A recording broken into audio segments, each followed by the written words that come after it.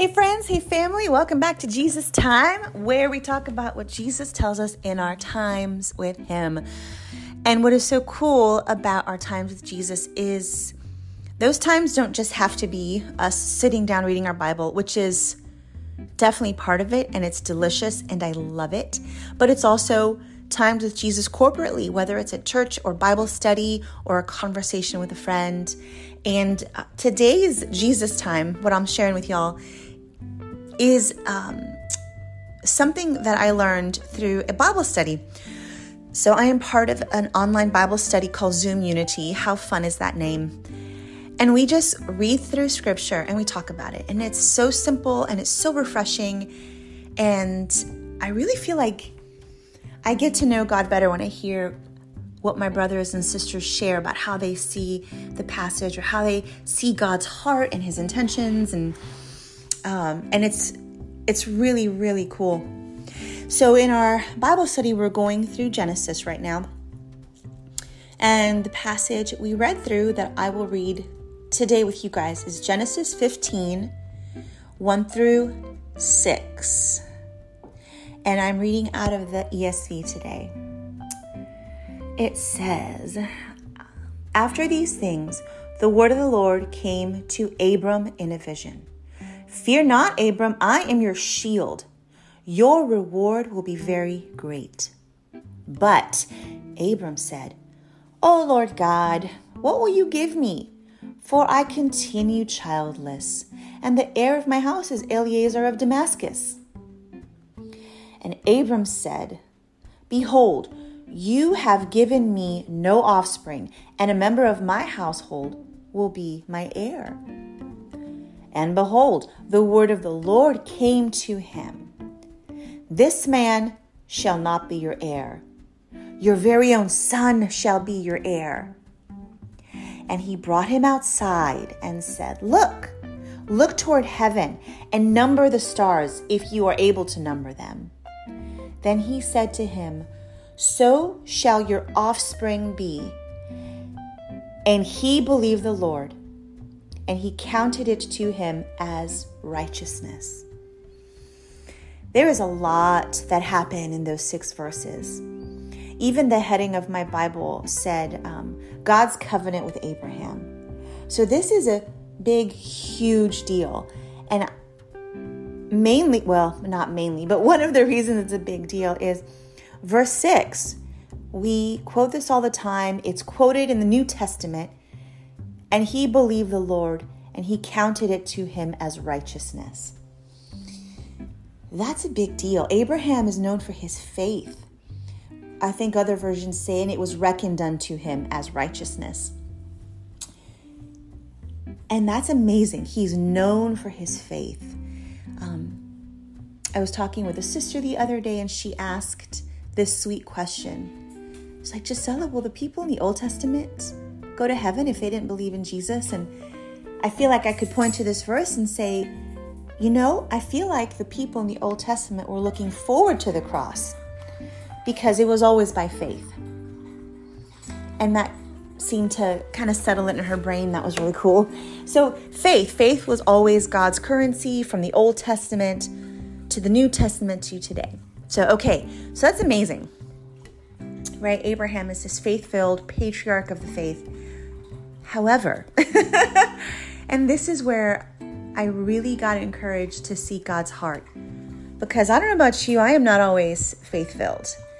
If God gives me a promise or if God reveals something to me, I am not always 100% faith-filled. I typically will look at my life circumstances and say, in my head, no way, God.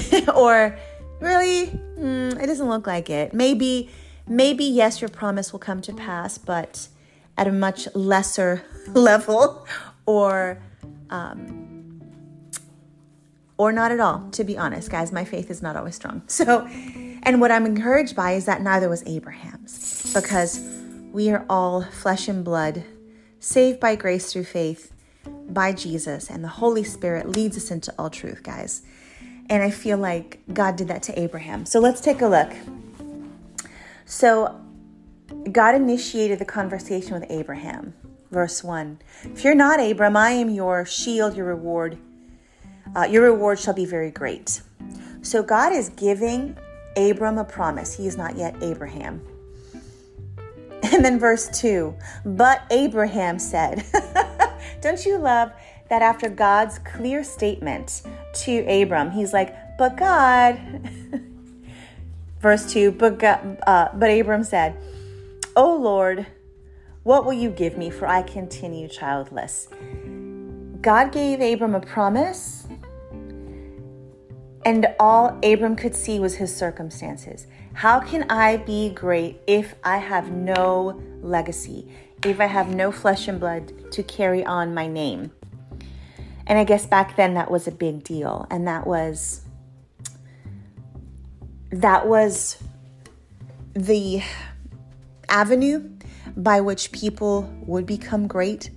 Honestly, I am not totally familiar with the culture back then, but I think we can, if we know nothing else, we know that Abram's heart is lamenting and not believing God can make him great because he has no kids.